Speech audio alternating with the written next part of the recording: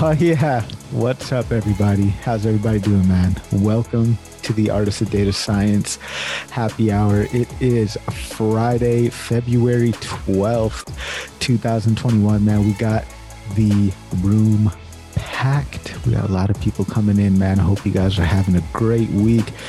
Good to see all you guys here. A lot of old friends. Looks like some new names. I love seeing this, man.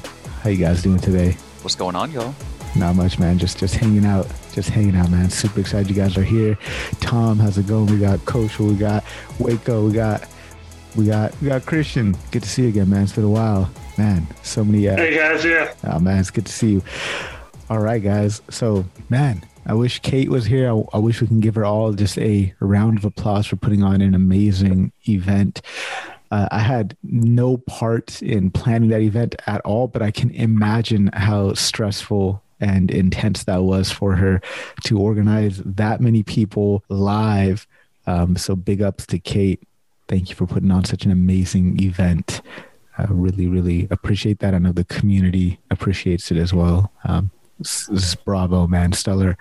I foresee in the very near future a lot of knockoff events coming. It was very, very insightful Koshal froze session. You froze on this. It was very, very insightful session. Like the GitHub, particularly the GitHub part was really helpful. So thanks. Oh, Awesome. Thank you. Yeah. My presentation is available on her website, or not her website, but on her YouTube channel. So definitely go check it out if you did not get an opportunity to check it out. Mine, along with all the other presenters who did just an amazing job, all of that is there for you to check out. So definitely go for it. So guys, welcome. Excited to have you guys here. So I guess let's open up with some questions, man. Anybody have any questions? Please go for it. I do have one. Yeah. So it got me thinking today. I actually thought about this last week after the happy hours, and then Wiko, he asked about people, how they take notes and like what approaches they use, where they put them. And my broader question is around like, how do people, when you're learning something new, like how do you keep track of it? And like, how do you do that? Like, are you building a second brain as some people do? Are you just taking notes and organizing them? Like, what are some strategies that people here have for kind of absorbing all this new knowledge as we're constantly learning? Oh man, that's an excellent question. I'd love to hear what everybody else does, but yeah, I take notes. Like I mostly do my notes by hand. I think there's something about physically writing stuff down that helps me personally absorb it a lot better. It strengthens that connection in a weird way. So that's what I do. But even before that, like let's say I open up like, a new book by O'Reilly, that's a data science book. As soon as I open up that chapter, first thing I do is I'll skim through the chapter at a high level. Like I'll just look through, what are all the figures that we have in here? Oh, great. What are the captions for the figures? What are some of the bolded keywords that are popping out? And then immediately I'll start writing those down, right? And when I write that down, I'm not like defining it or anything, just write it down. So I consciously am aware of it, right? And like there's a couple of brain processes that happen when you do this, right? When you're flipping through a book and looking at stuff before you dive deep, you're priming the pump, so to speak, right? Making yourself aware of the concepts that you need to look out for.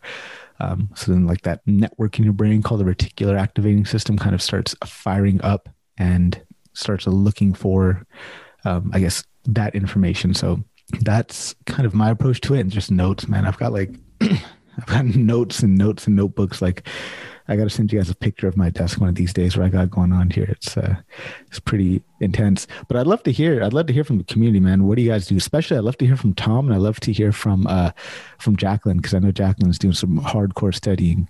I can tell you, I literally was in grad school realizing how much I loved learning. And by the way, me talking about grad school is a historic event, but God brought mind maps my way. And I love mind maps. I can't encourage them enough.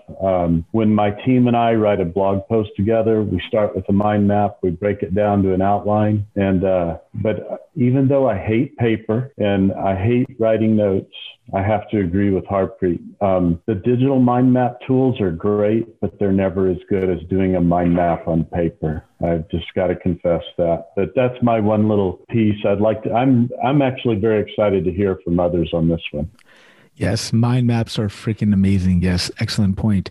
So everybody that just came in, the topic is, we've got so much to study, so much to learn. How do people keep track of what it is that they're studying, what it is that they're learning? Tom talked about mind maps. I think that's great.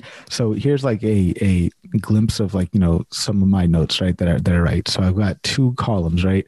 One column is note taking, one column is note making, right?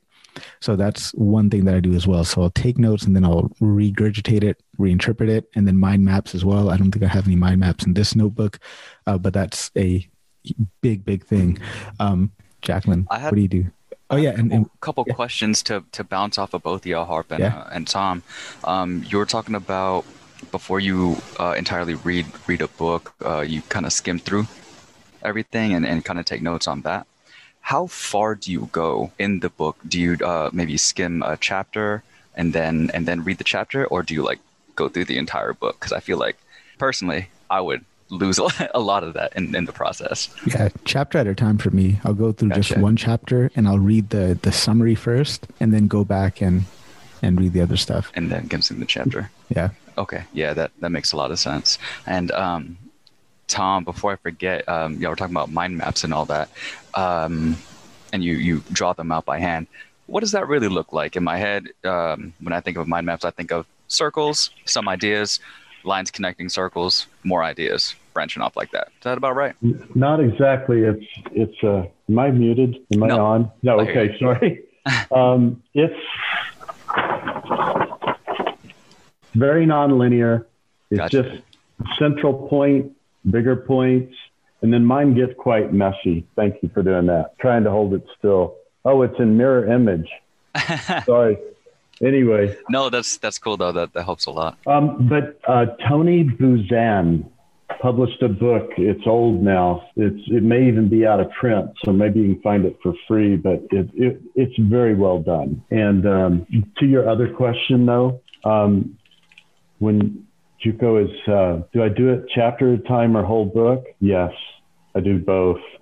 Gotcha. But I actually do. I'll spend a few times just breezing the table of contents, then looking through the whole book. And Juco, I can't even explain it to you, but it warms your mind up to the material. And it's like you've read 3 references instead of 1. I had to do it with Dennis's book on Transformers, and it totally helped a lot.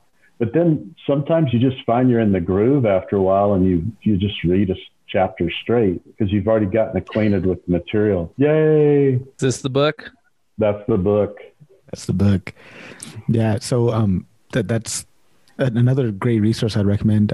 Barbara Oakley has this course on Coursera, absolutely free, called Learning How to Learn. It is hands down, like in terms of metrics, the most popular online course ever taken. I did an interview with her that won't be released for quite some time. It's in the pipeline, but definitely look up her work. She is phenomenal. Jim Quick has a lot of great resources as well.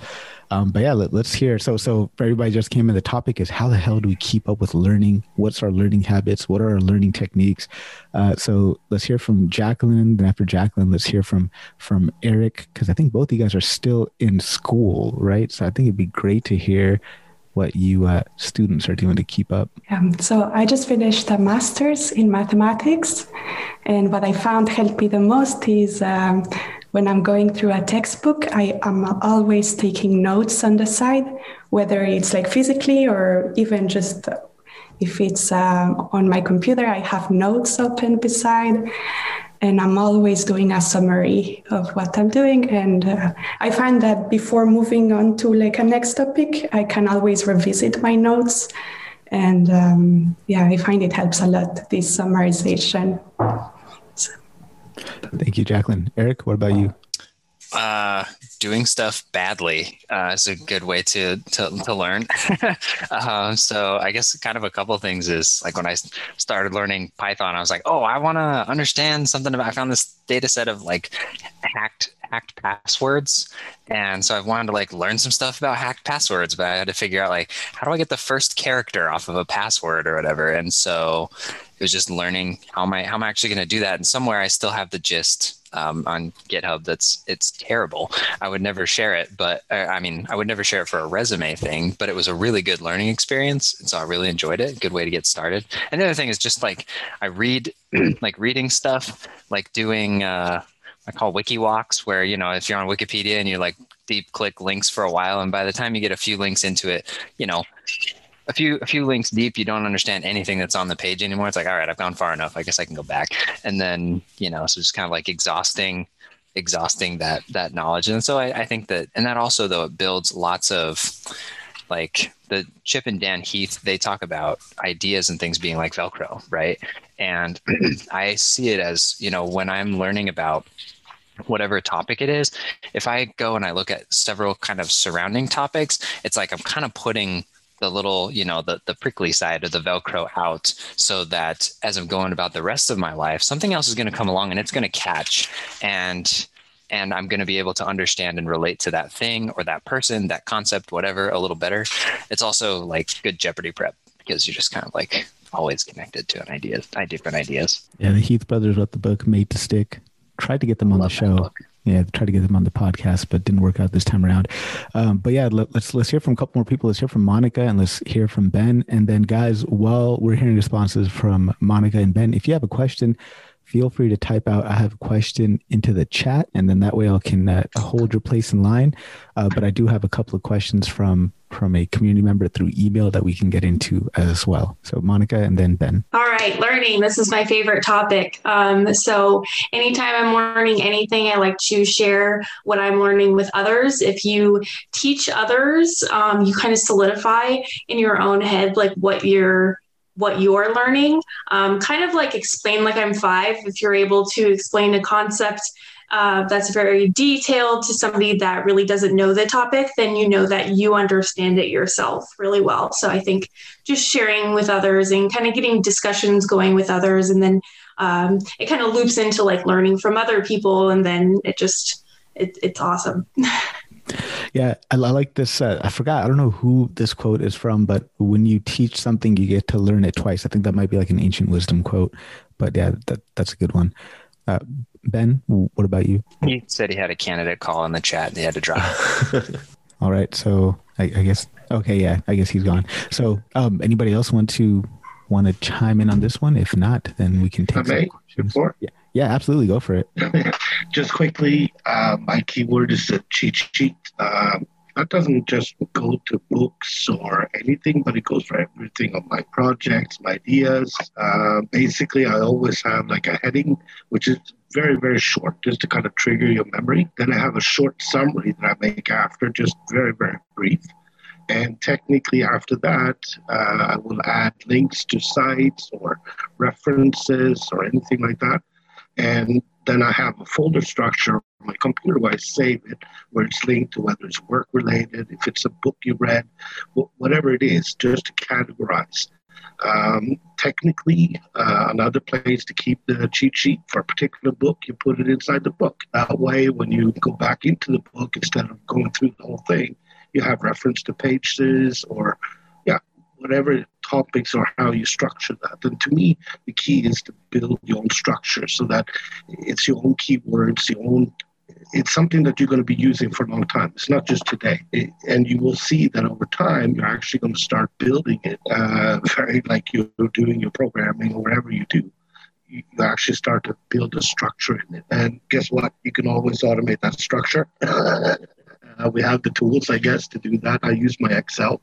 I work in auditing, so I do a lot of formulas, analyzing things in Excel. So I got like a whole folder structure just on all the formulas that I've used. When I suddenly find a solution, and believe me, you always find, I just recently realized that OR function and how to really utilize it. So now I have an actual physical work that I've done, and with the formula and the results. So in the future I can go back, because I know that 3 months from now I won't remember, but I remember I used it. So the cheat sheet approach, to me, that's the key. I'm lazy. But like I always say, if you're not lazy, they wouldn't have invented the wheel if it wasn't for laziness. This is true. This is true. Thank you, Tor. Great tips. So Austin, you got a bunch of resources and help there, man. So yeah, let's. So I've got, in terms of questions in line, I've got Tor, then I got Tom, then I got Anas, and then couple of questions that I got through email that we can do as well. Shout out to Dave. I just saw Dave come in. Sorry guys, I'm like bouncing around with screens here. Greg is in the house too. Good to see you, Greg. Jennifer, how you doing? Dylan, all right, man. I love it. Tort, do you want to take over and? Sure, I can continue. I'm thinking about a concept right now, and given that concept, it means that you will be potentially using, I mean, like I said, I'm lazy. I don't want to invent all the formulas and the programming or learning or whatever it is. So the question I have is more related to copyrights and how you utilize other people's work, and what kind of, I mean, free is always the best. However, there are payments, there are accreditations, et cetera, et cetera. And I'm just wondering how you're dealing with that technically, and also from a more soft approach. Yeah, that's a really, really interesting question. I think there's a few different licensing types that I've seen on like GitHub. And I don't know if that's what you're talking about, but I picked one up on GitHub today. So those are things that the Benford analysis, for example, I mean, you're not really inventing anything new. But people may have programmed it differently. But I didn't see any reference to cost. I could just download it. And that was for our program. So I'm just starting to kind of pick up on these things. Yeah. So that's great. I'd love to hear from everybody else on this, but like in my perspective, like if I see it put up on GitHub and there's like code chunks that I can be inspired by, and I'll freely use them. But typically stuff that's on GitHub, there's always a license file. In that license file, there's like one of three licenses. There's like the MIT license, and I can't remember the other two. And typically stuff on GitHub is open source, and I believe it is freely available for you to use. But I mean, I'd love to hear. Let's hear from Dave on this one. Okay. So first up, I'm not a lawyer. So don't sue me if I tell you something and you get sued yourself. So generally speaking, open source licenses doesn't necessarily mean that you can do whatever you want with the code in particular. So you really have to pay attention to what license the software is provided under. Some of the most permissive are the MIT license. I believe the Apache 2 license is also quite permissive as well. Unfortunately, a lot of R is released under some of the GPL licenses, and they can be quite restrictive depending on what you want to do, especially in a commercial software situation. So the best course of action is, generally speaking, if the license isn't embedded in the code, like for example in the comments, which is a good practice by the way, or if it's not specifically listed in the GitHub, assume it's one of the more restrictive GPL licenses at a minimum. It's a good idea, especially if, like I said, especially if you're using it for commercial purposes. So if you're trying to build a product that you're going to sell, you can be bit big time. For example, some of the early GPL licenses basically say, if you embed our code in your commercial product, you now have to open source all of your code, because essentially we're like a virus. We plug into your code base and we take it over. So be very, very careful with borrowing people's code. Generally speaking, the best plan of attack, Tor, and you're not going to like hearing this, is write it yourself, and then you're golden. Yeah, but then I have to learn. You David have some good tips there. I think Eric just posted something in here about the various license types. Like I steal like an artist. What can I say? That's just what I do. Anybody else have experience with this? Oh, by the way, I see Nicholas in the building. What's up, Nicholas? Thanks for hanging out. Anybody else have any tips on stealing like an artist when it comes to code on GitHub? I do that shit all the time. All right, doesn't look like it. All right, Tom, it is your turn, my friend. Yeah, and I will just follow up by reminding everyone that David and Andy, Pragmatic Programmer authors, 20 plus year top selling book, they're really big proponents of using your IDE for everything. So just speaking for them, take more notes in your IDE and get better at Git by keeping your notes in GitHub or GitLab or whatever. But my very important question to all of us, and just help me, yes, good job, is, hey, can y'all help me remember to ask Ben what that picture of him was on his latest post? I guessed Ben in the woods, but he hasn't given an answer yet. So when he comes back on, Harpreet, if you could just remember to ask him that for us. Yeah, I'll definitely ask Ben about his picture where he's posing as the homeless hippie prophet. Those are his words during an office hour, not mine. All right. But wait, that was your question, Tom? Okay, cool. So let's go to Anas. Anas, are you still here? Yeah, still here. Thank you. So recently I've been looking for more books that talks about you can say the way of thinking when you approach a business in data science, because a lot of books out there about like code. Okay, so you learn the regression analysis, clustering, but I need the book that kind of guide me. How can I approach that how can I implement that in a business so I can make money out of the data that I have? So yeah insights. Yeah, so the way of thinking. My absolute favorite book is Data Science for Business by Foster Provost and Timothy Fawcett, or Tom Fawcett. Unfortunately, Fawcett just passed away earlier this year. He was hit by a car. It was tragic. But Data Science for Business is an excellent book. I absolutely love that book. Highly recommend it. And another book that is by Doug Rose. Well, actually, Doug Rose has a number of courses on LinkedIn Learning that are just phenomenal. And it's all about kind of like the business aspect of data science. So I recommend those two highly. Data Science for Business, it might be a little bit old, but like it's more focused on principles than tools and things like that. So it's kind of evergreen in that sense. There's also Dave's class, I think, that is supposed to be pretty amazing, right, Dave? Do you got any tips for how to learn about applying data science in business contexts? So first of all of my classes are amazing. No, I'm kidding. So my partner and I have a class that we teach, which is called Business Analysis for Everyone. And it's actually based on the book that I just put in the chat, which is Making Sense of Data by Dr. Donald J. Wheeler. People want to get super fascinated, quite frankly, with like, oh, I need to build a recommendation engine. I need to build this and I need to build that to really drive business value. Actually, most business value in most companies is not from that. It's literally just doing analytics rigorously day in and day out across all the roles in the company. So I always recommend you start there first before you worry about, hey, can I build a recommendation engine and drive 25% increase in revenue? I mean, which of course you can do potentially, but that's a very big long-term project. You can actually get a lot of disproportionate value in the business from applying relatively simple analytical techniques across various scenarios. For example, marketing. That's a big one. Absolutely great advice. I never even knew about that book. I'm gonna have to download that. How about anybody else? Tom or Greg or Monica or Jennifer? Any tips on data science for business? Antonio here.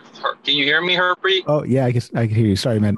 It's the people who have their cameras turned off, they don't show up on my screen, so I apologize for that. Yeah, Antonio, go for it. Oh, no. Yeah, I couldn't make it home. I got stuck in traffic, so I'm listening from the car. But I think the one book that made the most difference for me in terms of was How to Win Friends and Influence People by Dale Carnegie. And it's because I was reading this recently, and it's so true. Well, 85% of AI and machine learning projects fail due to communication issues rather than technology. And I've noticed that at my work, there was we built this beautiful data product. It was about customer acquisition, and the teams weren't using it. So I started this, and I started asking questions. What is happening? Everybody was trying to split. And then I used skills from that, and I talked to the guy. He's like, well, I'm not using it because I don't like the guy who built it. And I was like, are you kidding me? That was the issue all along, And just really drill down into that book, learn how to talk to people, unfortunately, and I hate this part of it, but I noticed that if you don't like, it's a lot of politics in companies, and if people don't like you, doesn't matter how good your data product is, they're not gonna use it. So that's been my experience. So I always recommend that one, How to Win Friends and Influence People, one of my favorites. And also the one you mentioned before, Made to Stick. I think it's also great. A lot of times we can think that our project is great. We build stuff, but if it's not simple, if the business doesn't understand it, they won't use it. So those are the two books I recommend. Oh man, I absolutely love that. How to Win Friends and Influence People is amazing, an amazing book. And I think you can actually get it for free online because it's like that classic. So definitely look for that. Yeah, it's so old. You just type it in. It's free. Yeah. Nicholas, I'd love to hear from you on this one. Very quick point from me. I think most of us will probably admit that we live in the world of data. Like that's our little bubble that we live in, and we interact with data. We speak the language of data, and it's easy to forget that most other people, the vast majority of people in the world, don't care about data in the way that we do. And I think it's worth remembering that when we interact with other people, to speak their language, to speak in terms of things that they're interested in, and to sort of suppress our instincts to talk about models and to talk tech jargon and languages. And actually, these are people that don't really live in our world. They don't know a lot about it. And they just want to know what the bottom line is, what that means in terms or in terminology that they care about. And I just think that's a really important point to remember. I just wanted to add, Harpreet, really quick. Okay, go for it. Nicholas and I seem like two peas in a pod on this topic. And you don't really need to read a book, in my opinion. You need to practice a 4-letter word, care. Get off your butt, go talk to your business counterparts, find out where they're bleeding, where they're hurting, find that intersection between what they need and what you can do as a data scientist. But it happens by converting people from not hating you to knowing that you care. And the reason I can speak so expertly on this is because I've screwed up at it worse than anyone I've ever met, including Dave Langer. So Anas, there you go, man. You got a lot of great advice there. So again, just repeating for people in terms of books, you've got Data Science for Business by Foster Provost and the late Tom Fawcett. You've got Making Sense of Data by Donald J. Wheeler. You've got Pete Rose's book. I think it's just called Data Science or Data Science for Business. I'd also like to throw out there Doug Rose, not Pete Rose. Pete Rose is a baseball player. Doug Rose. Doug Rose has classes on LinkedIn, which are amazing. And then you've also got kind of like the people management side of it as well, which everybody mentioned here. And to that end, I would say there's also a person that does some amazing work, also has classes on LinkedIn Learning, Keith McCormick. I recently released an episode with him called The Non-Obvious Skills for Data Science. So go check that out. I believe he will be on Ravit's show at some point. So if you don't like my interview style and you like his better, you can go listen to that one. So a lot of great resources there. So go check that out as well. Did that help? If I can quickly piggyback onto Tom's comment, there might be some people here listening who think, well, I'm not working in data at the minute. I don't have any business stakeholders. So how does this apply to me? How can I care about business problems when I'm not working within the business? One of the things that's really cool that you can do is be really cheeky and identify people who are working within data science, within analytics, in industries or companies that you may be interested in actually going to work for, and reach out to them on LinkedIn. You might find you don't get responses from some people, but a lot of us are quite friendly and will quite happily chat. And that's a great opportunity to start asking questions around what kind of problems do you work on within the businesses or the industries that you work in? What challenges do you face? And you can get some really useful intelligence that will inform things like project portfolios when you start applying for jobs. So that's a good way to dig into business problems if you're not already employed. Thank you very much, Nicholas. And there's a great comment in the chat by Christian. If you want to go ahead and verbalize that, that'd be great. Or if you want me to just read it out loud, I can do that as well. But I'd love to hear from you, Christian. Yeah, that's fine. So kind of this it's interesting because this comes to my mind not just with data. Can you guys hear me okay, by the way? Yeah, perfectly clear. Okay, cool. So it's not just with data, but with products and everything. You can often get caught up in the features and the solutions and the tools, but pretty much in every school, it's really just best to focus on outcomes. And that's pretty much the whole comment for me. Absolutely love it. And Eric, please shout out this meaningful project. I was supposed to include it in the newsletter. I just remembered. I'm so sorry for that. Go ahead and make sure you post about this hackathon in the Slack channel as well. But go ahead and let the people at home know about this. Yeah, so there are actually a couple of cool hackathons coming up. One is from Democracy Lab. It's their St. Hactrix Day hackathon, and that's on March 13th. And so I'll drop the link in the chat. And the puns don't get any better as the event draws nearer. So just expect that. I went to their Hacky New Year one, and I'm planning on doing this one too. It's great because a lot of the organizations that come are repeat customers or whatever. And so I'm looking forward to working with the same group, which means I can build on something I learned last time. And so even though I don't work there or get paid, I can be part of that organization and contribute. And then the other is the Hack for Housing, which is by the Cape Fear Collective, which is they're based here in North Carolina, but you don't have to be in North Carolina to participate. But it's all housing and equality based work. And so it's definitely going to be really cool. That's April 17th. So it's a little bit further out, but I'll drop the link to that as well. Thank you very much, Eric. Appreciate that. So next up, I want to ask a question, but I want to start with Greg's response. I hit Greg up a couple of days ago on Wednesday, actually. And so we're undertaking something huge at work. As you guys know, I'm like the first data scientist in the organization. And now my company is really ready to start making data a differentiator. That's our slogan for 2021. And so I've got myself, and I've got essentially a super smart developer that's going to be helping me.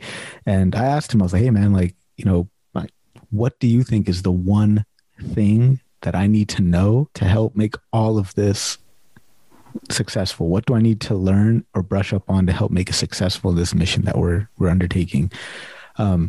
And I specifically asked for like a technical skill or technical know-how, but he responded with essentially what I'm about to phrase as the question here. So I reached out to Greg and I asked him, I was wondering if you had any resources for estimating time and cost for data-related projects. When working with engineers, I feel I need to be able to understand and estimate the cost of my own instead of having engineers tell me.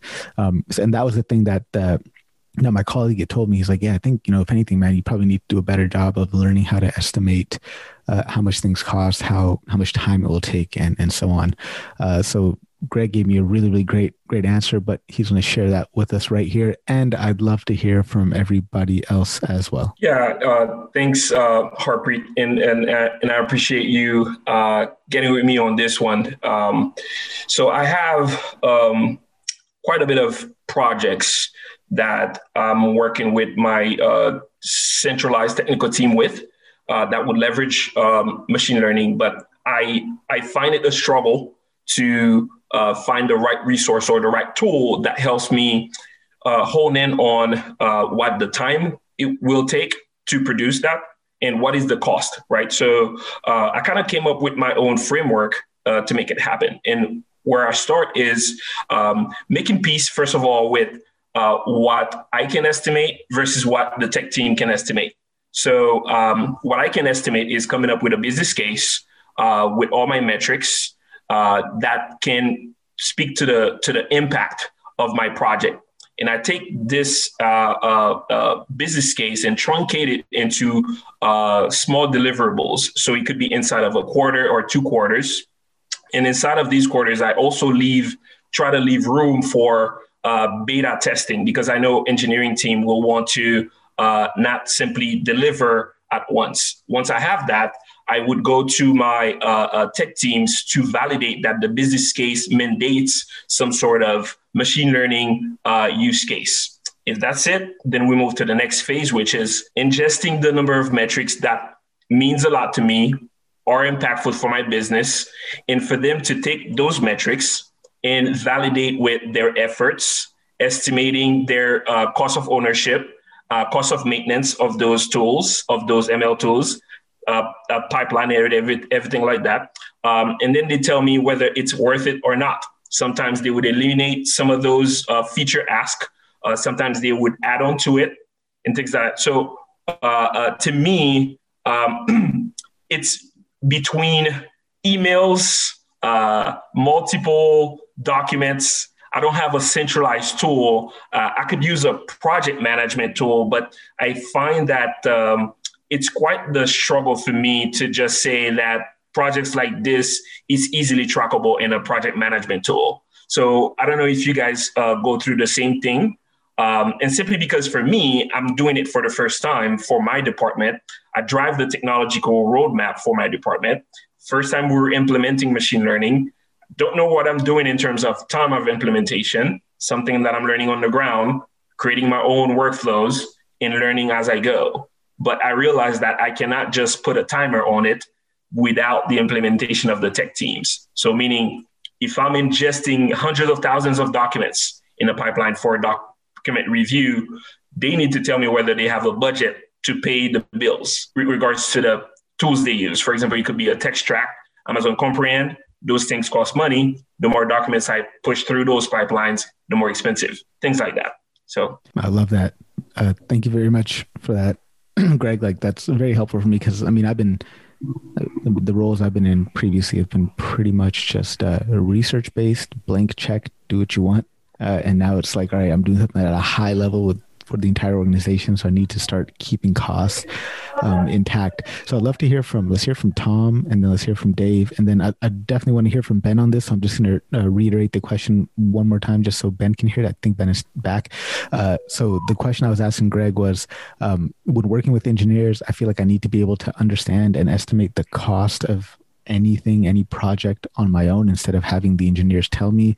Like, what resources, what tips can you share with me to help? I apologize sorry. I apologize in advance for my cynicism because I have 3 degrees in engineering and I don't know one damn engineer that's ever estimated costs that I've worked with. I'm sure there are some, but I'm with Ben. If they have an estimate, it's no better than integer-based guesses. It's just really hard. Now, if you're talking about prototype costs or mass production costs, that gets a little more exact. But Harpreet, if you don't mind, Ben, what were you doing in that damn picture, buddy? Oh, I was an extra in a movie. I was the Chosen series. I was awesome.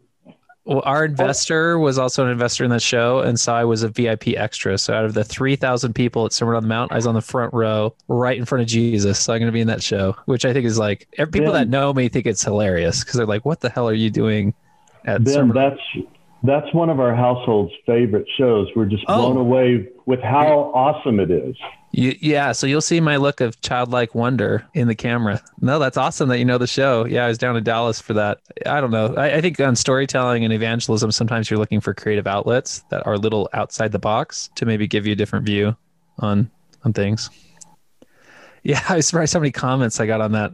Some of them are hilarious. People are so witty. That's a Netflix show, right? Chosen one. I remember that one. At one point, Ben, you were 2x comments to reactions at one point.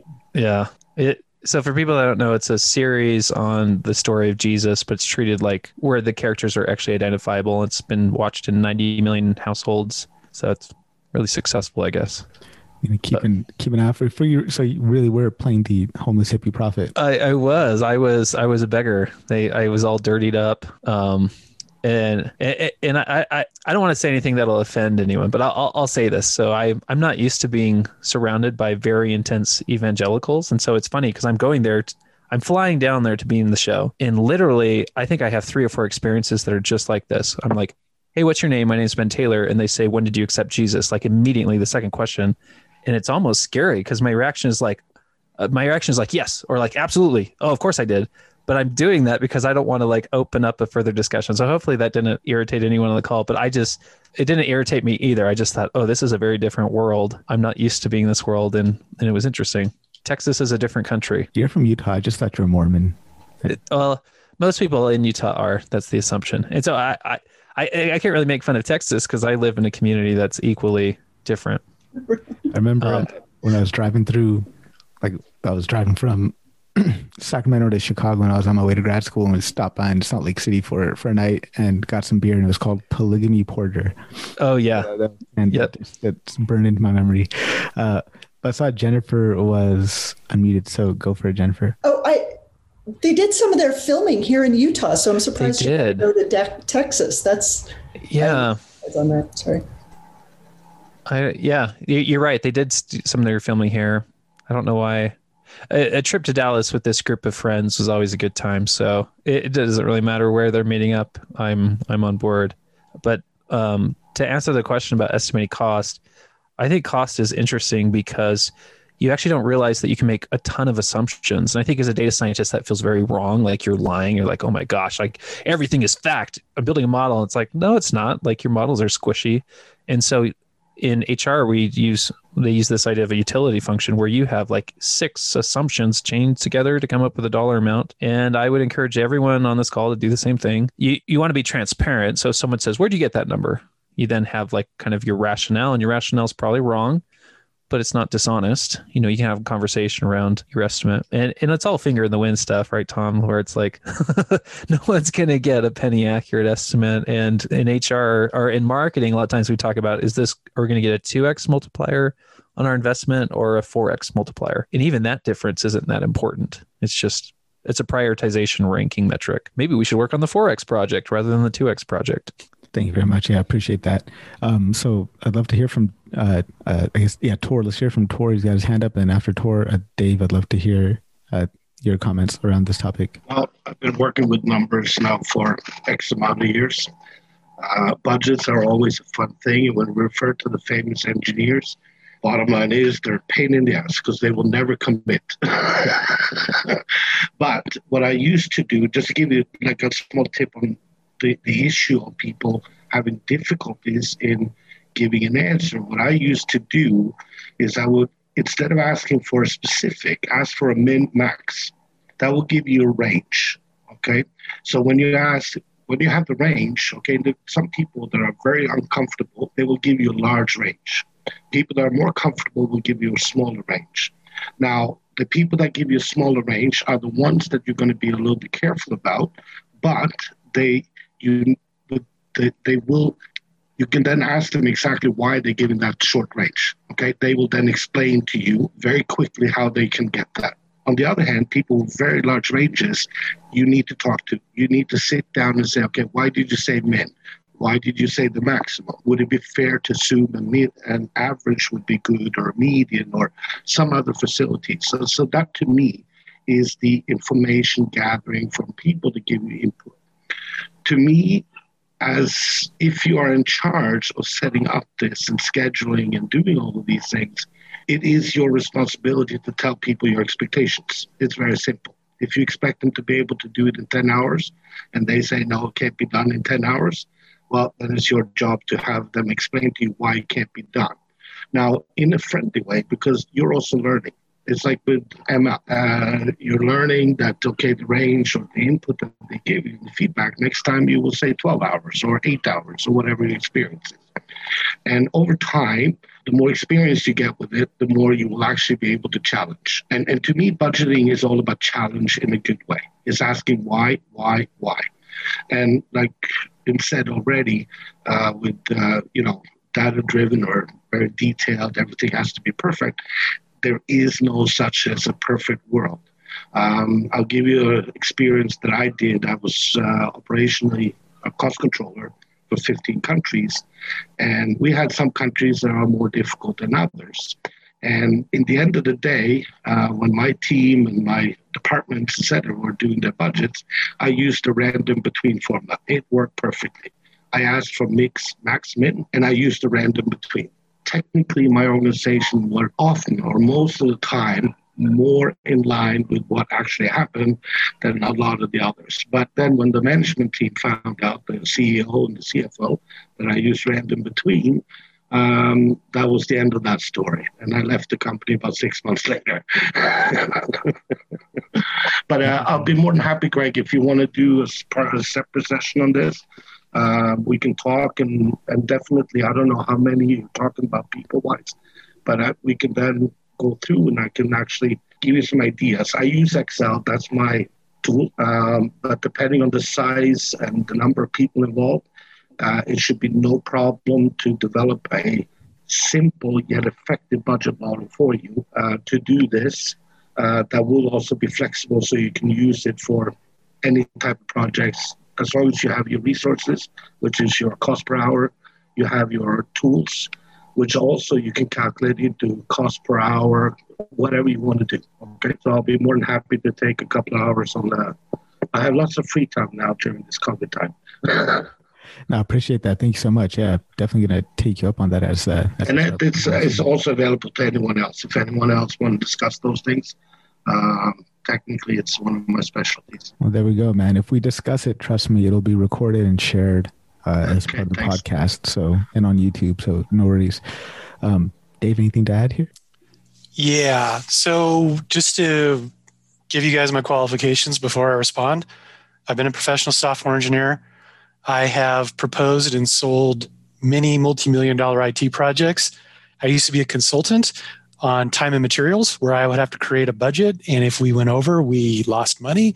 So I have experience creating estimates and costs for technical projects.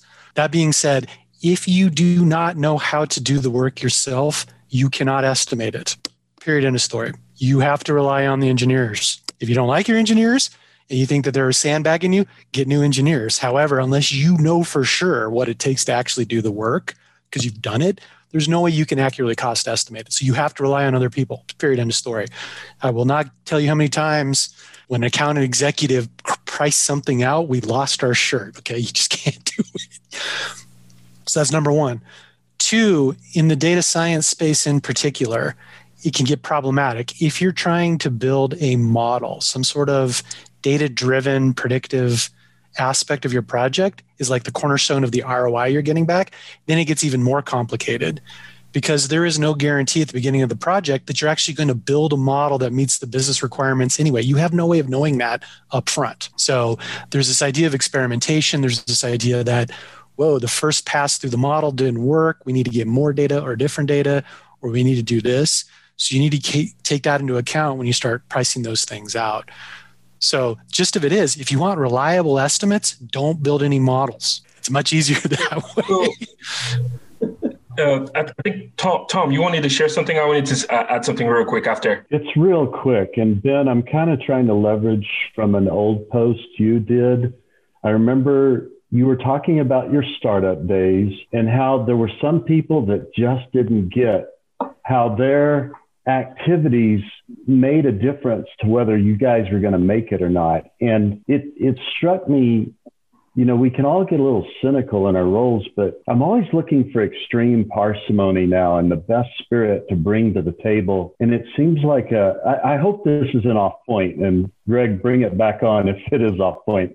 But if everybody really had a passion to do as much as possible with as little as possible, these estimates wouldn't be as big of a concern, but I hope that's not off point. Well, I was going to say that, you know, Tom, to your point, I think there are silver linings because I'm having also another type of experience. Just checking here if people see it the same way. We're starting to hear about MLOps nowadays. I think about AI as this infrastructure putting out like products, right? And nowadays, business teams, they're getting better and better at finding use cases. Those use cases are only increasing. Whether you're in supply chain, you're in finance, marketing, operations, you name it. And with that, you need that infrastructure to be churning, to be pushing out items. So for one of my big projects, I'm consulting with the technical teams. And do you guys remember this term where the app was a thing? You know, there was this commercial that was like, oh, you want to do this? There's an app for that. You want to do this? There's an app for that. Well, what I'm hearing is you want to do this? There's a model for that. We can train. So for some reason, they are taking existing models for similar use cases and asking me to provide the data so they can train it and reduce the time for that model to be ready for mine. So I could have, I'll take a quick example. If you think about a product from Amazon would require a label, right? So I'm in the safety and compliance area. Inside of one label, you have multiple models that can work and provide do a task. One could be search for a particular symbol making sure the symbol is correct and needs to be there for whatever marketplace I'm doing business in. Fish for this number, that's a registration number. Do a web scraping for a government website. Make sure that that number is registered. Another one might be looks for this claim, translate it, making sure the translation is right in German or in French, whatever, you name it. So all sorts of kind of things in just one big project. And I feel like when you have a centralized team who are good at building pipelines, then you can kind of shorten the time to launch these projects, right? You can shorten your deliverables a little bit better. Maybe other people have been through the same situation. I haven't, but I'd love to hear if anybody has, man. That's an interesting, complex question. I'm going to toss this one over to Dave or Tom or Ben or anybody else who's dealt with this. I just wanted to follow up. Greg, I was listening to you very carefully, and I think you brought just about the best description of current best practices and estimates. And I don't know how to best do it, but it strikes me that if you really want to optimize this or maximize it, you still appeal to the human spirit to say, all right, guys, the cheaper we can do this and the faster we can do it, the more money we have for the next project. But I'm not sure in most organizations, people have enough incentive that's ownership thinking. And I'm beginning to think that there's not enough ownership motivation for your average employee. I'm really interested in this question, but I'm more interested in, okay, but how do you maximize the motivation? But you gave a classical perfect answer, Greg. In the status quo of everybody showing up for work and putting in their 8 hours, I'm trying to think, can we get more creative than that? Can we get more motivational than that? And I hope I'm not taking the question off topic by those points. We've got a similar thing, Tom, where engineers are not motivated by hearing the bottom line. I make a lot of presentations, and a lot of times it's, our organization has this revenue, blah, blah, blah. Who cares? Let's talk about the technology. And so you may be able to incentivize on, speed to the technology, being the first in the world to deliver and things like that. But motivating on revenue, not motivating to a team of hardcore engineers. But Harpreet, to your first question about estimates, it's not a single point in time. And kind of like Dave did earlier, let me tell you why I have some experience in this. For about 15 years of my time at Intel, I was a PM. We estimated everything, and Dave's right. You can't get it right. Nobody does. I'd be a bajillionaire if I could. But rely on your experts and monitor it as you go. It's a very simple formula. You've got schedule, you've got scope, you've got resources. And when you lose one, the others have to give. And so you always have to be monitoring. And when you find a team that can rapidly deliver a model in less time than they say, you remember that. Also, buffer your schedule 50%. Thank you very much, Jennifer. I appreciate that. That's really, really insightful. Tor, I see you've got your hand up here. Go for it. Yeah, it was just two things. What Tom was talking about, the efficiency, and and Greg, when you said, to me, it's two things you're talking about. One is, of course, to look at the efficiency, how you're working, and all the people that are involved and how you can improve it. To me, those are more the soft skills. Okay, this is a question of, like Jennifer also was saying, that it's the benchmarking, the quality control, the follow-up. But however way, you need to have a budget at the beginning. Our budget corrects? Never. They will always have. But you need to be able to explain to yourself why you're deviating from the budget. When it comes to the efficiency, etc. Okay, yeah, you may improve your efficiency. That doesn't mean you're going to have a better profit, because you will have competitors out there that's going to be able to come in and do it as fast as you will. If you can do it, somebody else will. You have to be smarter all the time. And to me, it's more a question of using and utilizing and understanding your resources, availability, efficiency levels, etc., etc. And these are things that you will keep track on your own. I mean, it's not necessarily something you share unless you are a manager and you have the responsibility for the employees. Then you will have to communicate back and forth. But if you're more in a position of doing the budget and the planning and resourcing, it's not your job to go and tell them if they're not efficient or not. Your job is to find a way to indirectly guide them so they become more efficient. So find a good way to communicate with the people. That's the key. And over time, by sharing and, after you finish, for example, a project, to go back and discuss, this is what we planned, this is our budget was, and then sit down and have a summary and also get their input why it was delayed. Learn from the experience. That's the key. Thank you very much. So much good advice, guys. Really, really appreciate that. Greg, did we answer your question at all? Because that was initially spawned off by my question. Then you had a question after that. Was yours is good? Cool. You're muted. Yeah. So for sure. So if anybody sees this trend too, with I guess if they're centralized and pumping models like crazy, please do share with me how your organization is able to do that. Like, what are the tools? What are the, how do you see this going, the next couple of years? Because, MLOps, I think they're going to continue to talk about that. And a couple of startups are going to continue to come forward. Dave, you probably have something you want to share. Yeah. So I'd bet $1,000 that the way this is going to go is the way it's gone before. So this concept of centers of excellence is nothing new. It's been around for a long time, and it is characterized every emerging technology in the general IT space over the past 25 years. When something becomes so valuable that streamlining it for the business becomes a very economic, viable thing to do, you get the center of excellence. And what happens is that as long as you can get in the pipeline, you're golden. Right? Because you're working with experts who know what they're doing. They have processes, they do things, they chug the stuff out. Then the problem becomes the demand builds up at the back of the funnel, and then you got to wait. And then what ends up happening, people create their own budget and they hire people to do it themselves because they don't want to wait for the center of excellence to do it. So this cycle is repeated over and over again. And like I said, I'd bet big money that that's exactly what you're going to see in the machine learning space as well, because it's happened before with all kinds of things. Software deployments in general, CI/CD, data warehouses, ETL, data pipelines, data engineering, you name it, right? It's all over the place. It's the same pattern that you see repeated over and over again. I'd love to hear from Ben on this because I feel like Ben would have some amazing insight. Ben, are you still here? Yes, you are. Yeah, I'm still here. Do you mind focusing the question so I can make sure I'm... Yeah. Greg, do you want to boil that down again?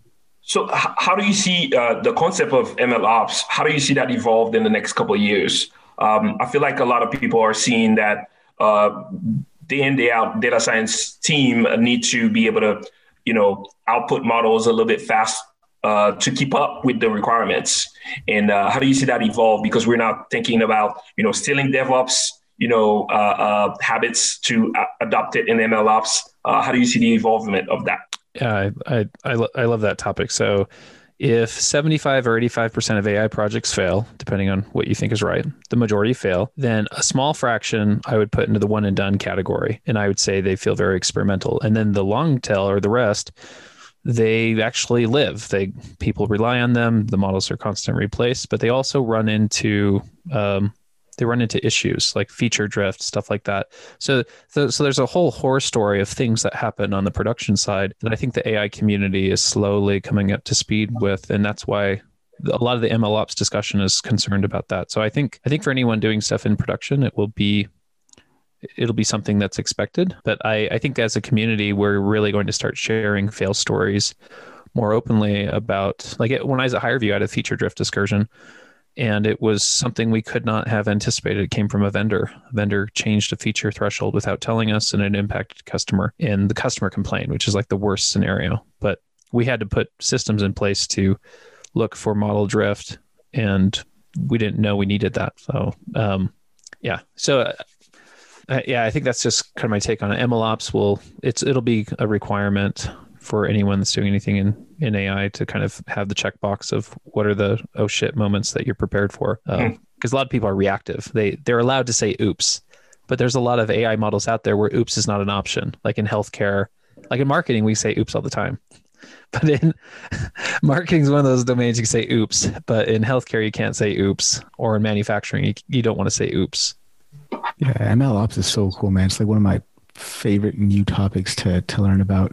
I mean, I'd be remiss if I didn't mention my sponsor for the podcast, Comet ML. They've got an amazing product, like legit, and a really cool product that helps you kind of, I guess, get more insight into the whole ML ops process. Check it out if you guys get a chance. So wanted to go to a couple questions that I got on email through from one of our community members, Emma. First, she got two questions. First question is, what tools, commercial or open source, and architecture do you recommend for building end-to-end data science platforms? Any tips on that? I don't know if I actually understand that question. So Harpreet, there's a lot of, I don't even want to answer this, but it's because I've kind of wanted to hear other people's opinions on it for a while, but I'll just say why it's a very interesting topic to me. So this would be like, Azure, where it's just drag and drop components to build your machine learning pipelines, or there's a host of them out there. I can't even remember their names. I have these vendors approaching me a lot of time claiming they can improve our development stuff. And I'm not sure this is accurate.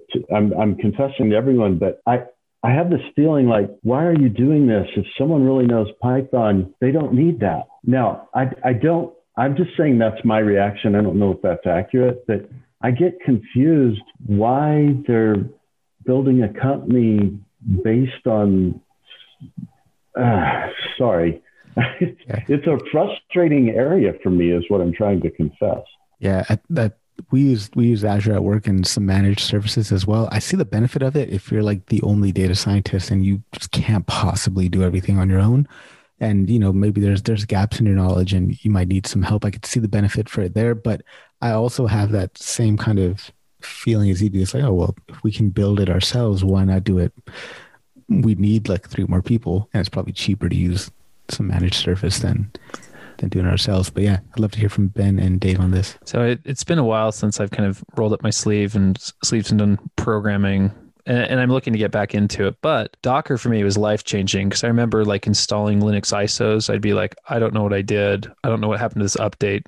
This system is screwed up and I have to like reinstall the ISO. Like I remember having that experience. And when Docker came around, it just offered this level of accountability and transparency that I thought was amazing. So I feel like anyone that's doing development, I would try to make sure that you kind of find that as a foundation. I think the other thing too that's happening is if you wait 10 years, whatever is best practices it won't be cool anymore. Or like I remember I started with like LAMP stack with PHP and MySQL, and I felt like a rock star.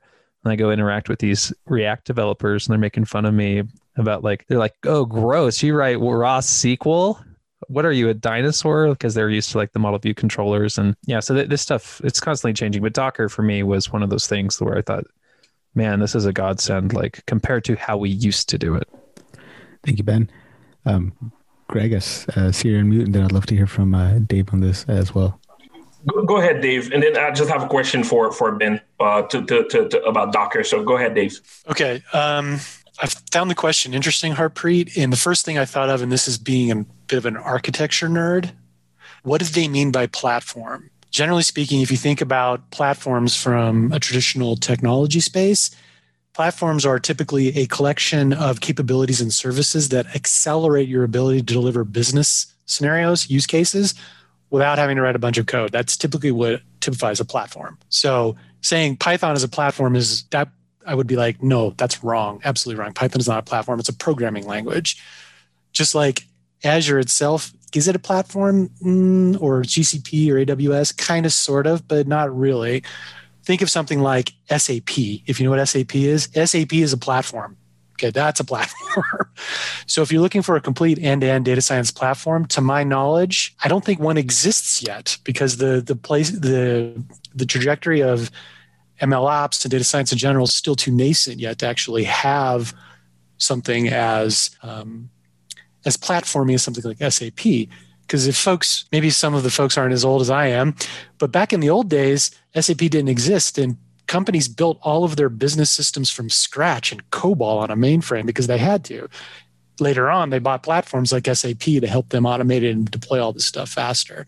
So I think the answer is, to answer that question is, it doesn't exist yet.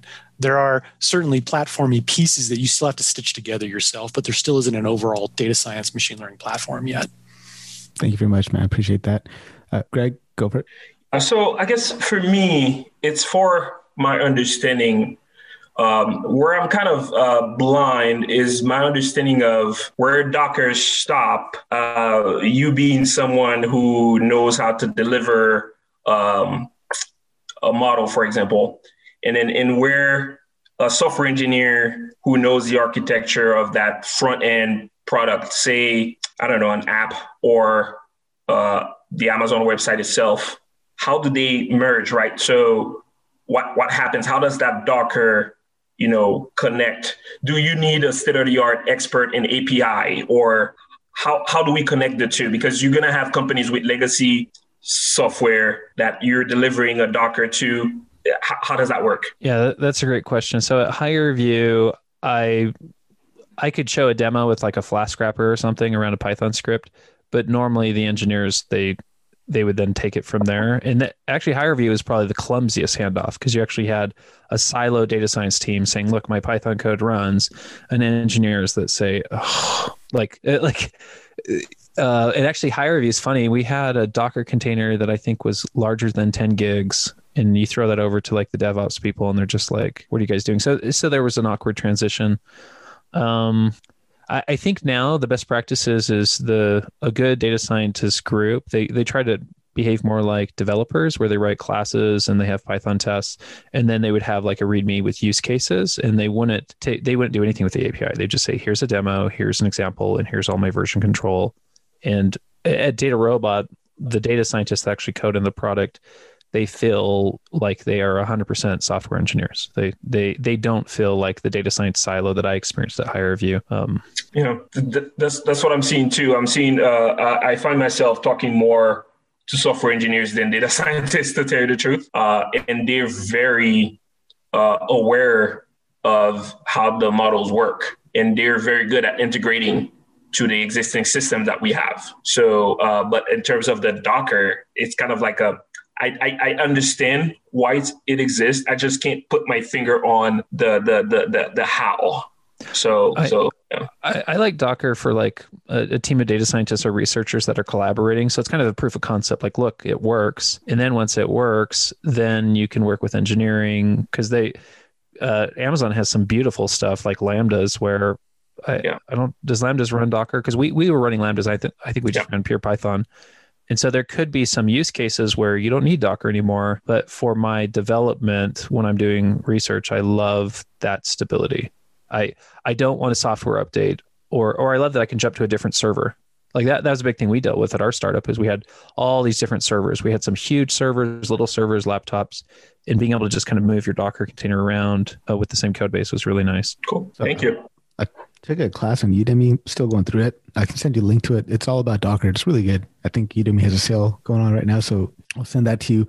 And I came up as a statistician, like actuary/statistician. That's like my background. So very just academic type of background, and transitioning into like a data science type of role where I have to start doing more and more software engineering. It's been tough, but the best thing I've been able to do, I think the best thing I've done is, I could still write good quality code. I can still write code that runs, but in order to make it deployable, there's a lot of work that needs to be done. And I will make a software engineer sit down with me and tell me everything they did to get this to not only run on my machine, but just run deployed on the cloud, and just ask the most stupidest question is like, I don't care how stupid I look. Like, I've got questions, please answer them for me, because I want to learn. And I just kind of take that approach, and it's been very, very helpful. And I've just seen the cycle of like accelerated returns on my learning just exponentially grow from there. So another question, again from Hema. I've got no clue how to answer this one, but is there a standard to identify the number of topics and hyperparameters like alpha and beta when we do topic modeling or NLP stuff. I don't know anything about NLP or topic modeling, so hopefully somebody here has experience with that. I'd love to hear from you if you do. Like language topics? We did something at HireVue. We trained, I can't remember what the network was, but we trained an NLP network on 400,000 resumes. And then we just use a clustering algorithm to find the isolated pockets. And the Centroid words were actually pretty actionable. Like achievement would be surrounded by accolade, scholarship, bronze, like all these words were like, oh, like you want to go like that to the AI system that found it because it's useful. But then the number of topics is kind of a gray area because like if you guys have looked at these clustering maps, you can find some that you think are great. And then you can find others that feel really like maybe, reminds me of like that Rick and Morty episode where like you have like these things that are morphed together. That's what some of these clusters feel like, where you're like, it's not a solid topic, but you can kind of stare at it cross-eyed and see there's 2 or 3 things in here. We dealt with that on the vision side with images, but also on language. So kind of drill down a little bit further on that question. So is there a standard to identify the ideal number of topics and hyperparameters, or is that what you're doing with the clustering? I think at the time our favorite clustering algorithm was TSNE, and I think since then that has been replaced by what's the new popular one that people use instead? There's a new one. There's a new sexy one. Glove. That's for the language encoder. Right. There's a clustering algorithm that I thought was preferred now over TSNE for clustering. Maybe I can. Has grid in the name. Man. It's been a while. Sorry, I'll see if I can find it and I'll throw it in the chat. Yeah, if anybody else has any tips on that, please go ahead and let us know. And yeah, this class is apparently, that's the one I was talking about. It's free, man. I paid like $15 for it. Damn it. I think it's UMAP. So TSNE versus UMAP. Oh, cool. Thank you. But yeah, Greg, that was that dollar class, the same one that I paid $15 for, which is now free. It's all good. Any other questions? I have a question. Oh, go ahead, 12F, or you. Jackie. It's a quick question. And we touched on hackathons a bit before, and I would like to try one, but I've never done one before. So do you have any advice on that? That's a good question. I've actually, I've never done a hackathon, and I know Eric has. So Eric, do you want to chime in here? Yeah, sure. Just do it. Because just do it. I'm like my first hackathon. I was like, well, I think I know enough to where hopefully I can do something useful. And if I don't know enough to do something useful, I'm going to learn from somebody who does know enough to do something useful. And it was a good experience. And like the one that I dropped the thing at the Hack for Housing one, I was just talking to the organizer and to double check on the skill levels of things. And he said, it doesn't matter, like novice to expert, it's okay. We take whoever, we get, and we're ready for that. And he said, we have a nice bell curve of people who are signed up. Most people are kind of middle of the road skills in whatever they're bringing, whether it's UX or Python or SQL or whatever, it doesn't matter. And so the best thing to do is to just get in there, give it a try, and yeah, just do it. There you go, Tom. Thanks, Eric. Yeah. Oh, yeah. And people are nice. People are cool. They want to succeed, and they want to see you succeed. So I think that's a really important thing to keep in mind. I agree with this, and yeah, I've been a mentor for 2 hackathons before, and they're all hosted in Australia. It's Hack Makers. They're gonna have a huge one right now. I think the name is Smart Cities Hack.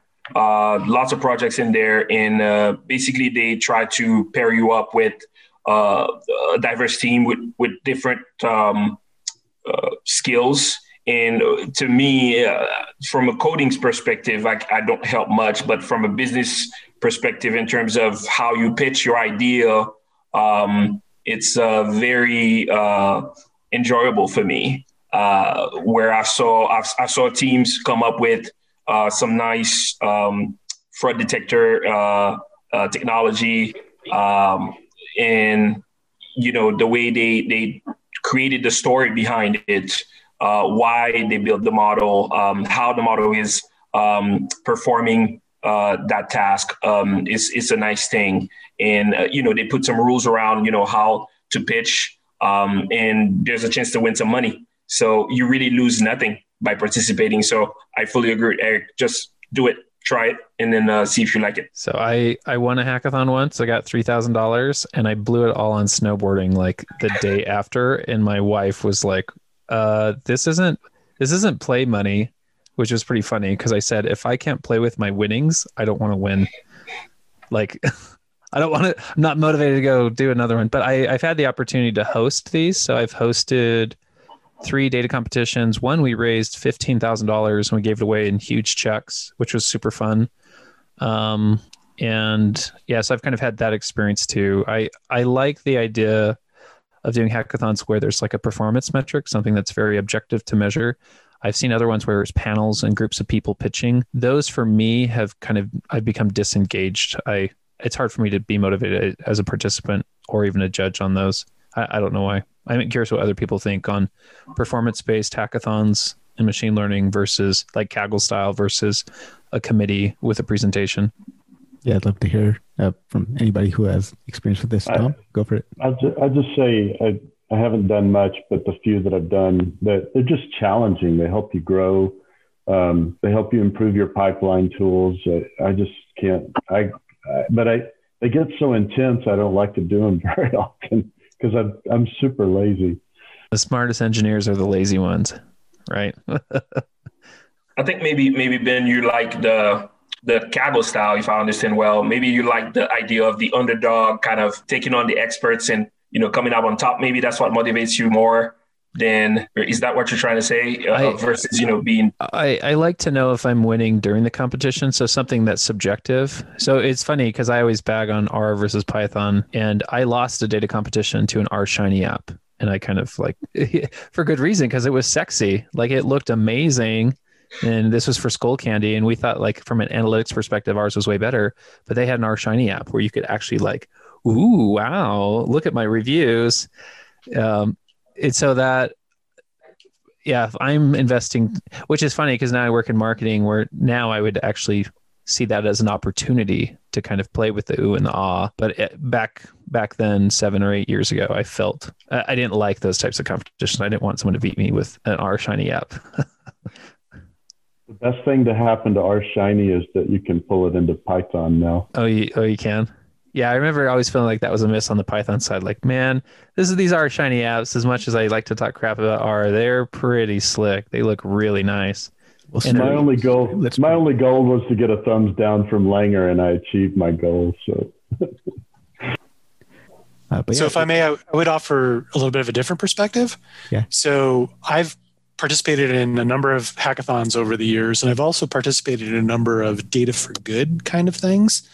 In particular, once I did a DataKind event at the Bill and Melinda Gates Foundation when I lived in Seattle.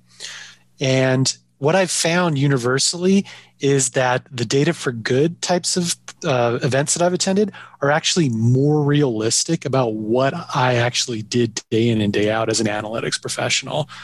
Because you're working with like real world data sets and they're all dirty and they're crappy and people don't really understand what they want and they don't necessarily know how they're actually going to extract any value out of the data, rather than somebody coming up with a cool idea for an app to build, which is fun, by the way, don't get me wrong. But what I've found personally is that those experiences working with like DataKind types of projects were more like real world kinds of things that I did as a professional.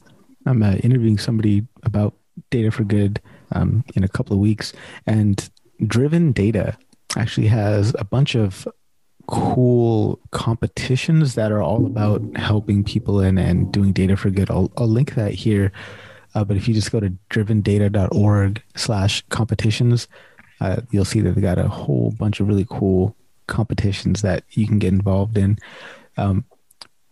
But yeah, I guess Jacqueline, to answer your question, you just do it, have fun. Like it'd probably be a great resume item, so definitely go for it. Jacqueline, a check-in entry method that I would not judge you for is I noticed a lot of contestants not using their real name. That way, if you don't perform well, you don't have to worry about it. but I'm sure if you do several of them, you'll get quite good, actually. Open it up for one last question if anybody has one. I didn't see anything in the chat, but if anyone has a last minute question, go ahead and take the floor. Just a quick one. Go for it. I just wanted to follow up on the hackathon. I'm not, technically, I'm a non-tech, okay? I don't know how to program or anything like this, but could a person like myself join these kind of hackathons? Yeah, I think they're pretty open. Like, so for example, like the city I live in, Winnipeg, Manitoba, Canada, they have like hackathons that are hosted by just some community organizer. So I would say go to like meetup.com and look in the city that you live in and just type in like, hackathon or data science hackathon, and anybody can join. Cool. Thanks. For the ones we would host, we would always provide starter code. So we'd actually give contestants a working kernel immediately because we didn't want them to be confused. And so that was really good for people to just get started today. Awesome. So hopefully that was answered your question, Tor. Awesome. Cool. Anybody else got any last minute questions? Otherwise, we'll go ahead and call it the evening. Be sure to check out the interview I released today on the podcast with C. Ann Lewis. She's awesome, very entertaining. Had a great time interviewing her. Got some other awesome episodes lined up for the rest of the month. Greg's episode is launching next Friday. I thought it was this Friday, but actually it is next Friday. So next Friday, tune into the episode with Greg and listen to it and come prepared with questions, because I think Greg would love to answer questions on what he was talking about. Got a lot of other cool stuff happening for the podcast. I just booked a couple of interviews with some really, really cool people. One of which is John Vervaeke. I don't know if you guys are familiar with him, but he's freaking awesome. John Vervaeke, Tiffany Schlane, and some other really, really cool individuals that will be coming on the show. It doesn't look like there are any more questions. Well, take care, everybody. Have a good rest of the weekend. Remember, Comet ML office hours happen on Sunday. So if you did not get enough of me today, you can still get more on Sunday. So be sure to check those out. Those are also a lot of fun. As usual, this will be posted on the podcast and on YouTube. You guys take care. Have a good rest of the weekend. And remember, you got one life on this planet. Why not try to do something big? Cheers, everybody. Kudos. Thanks, Harpreet. You.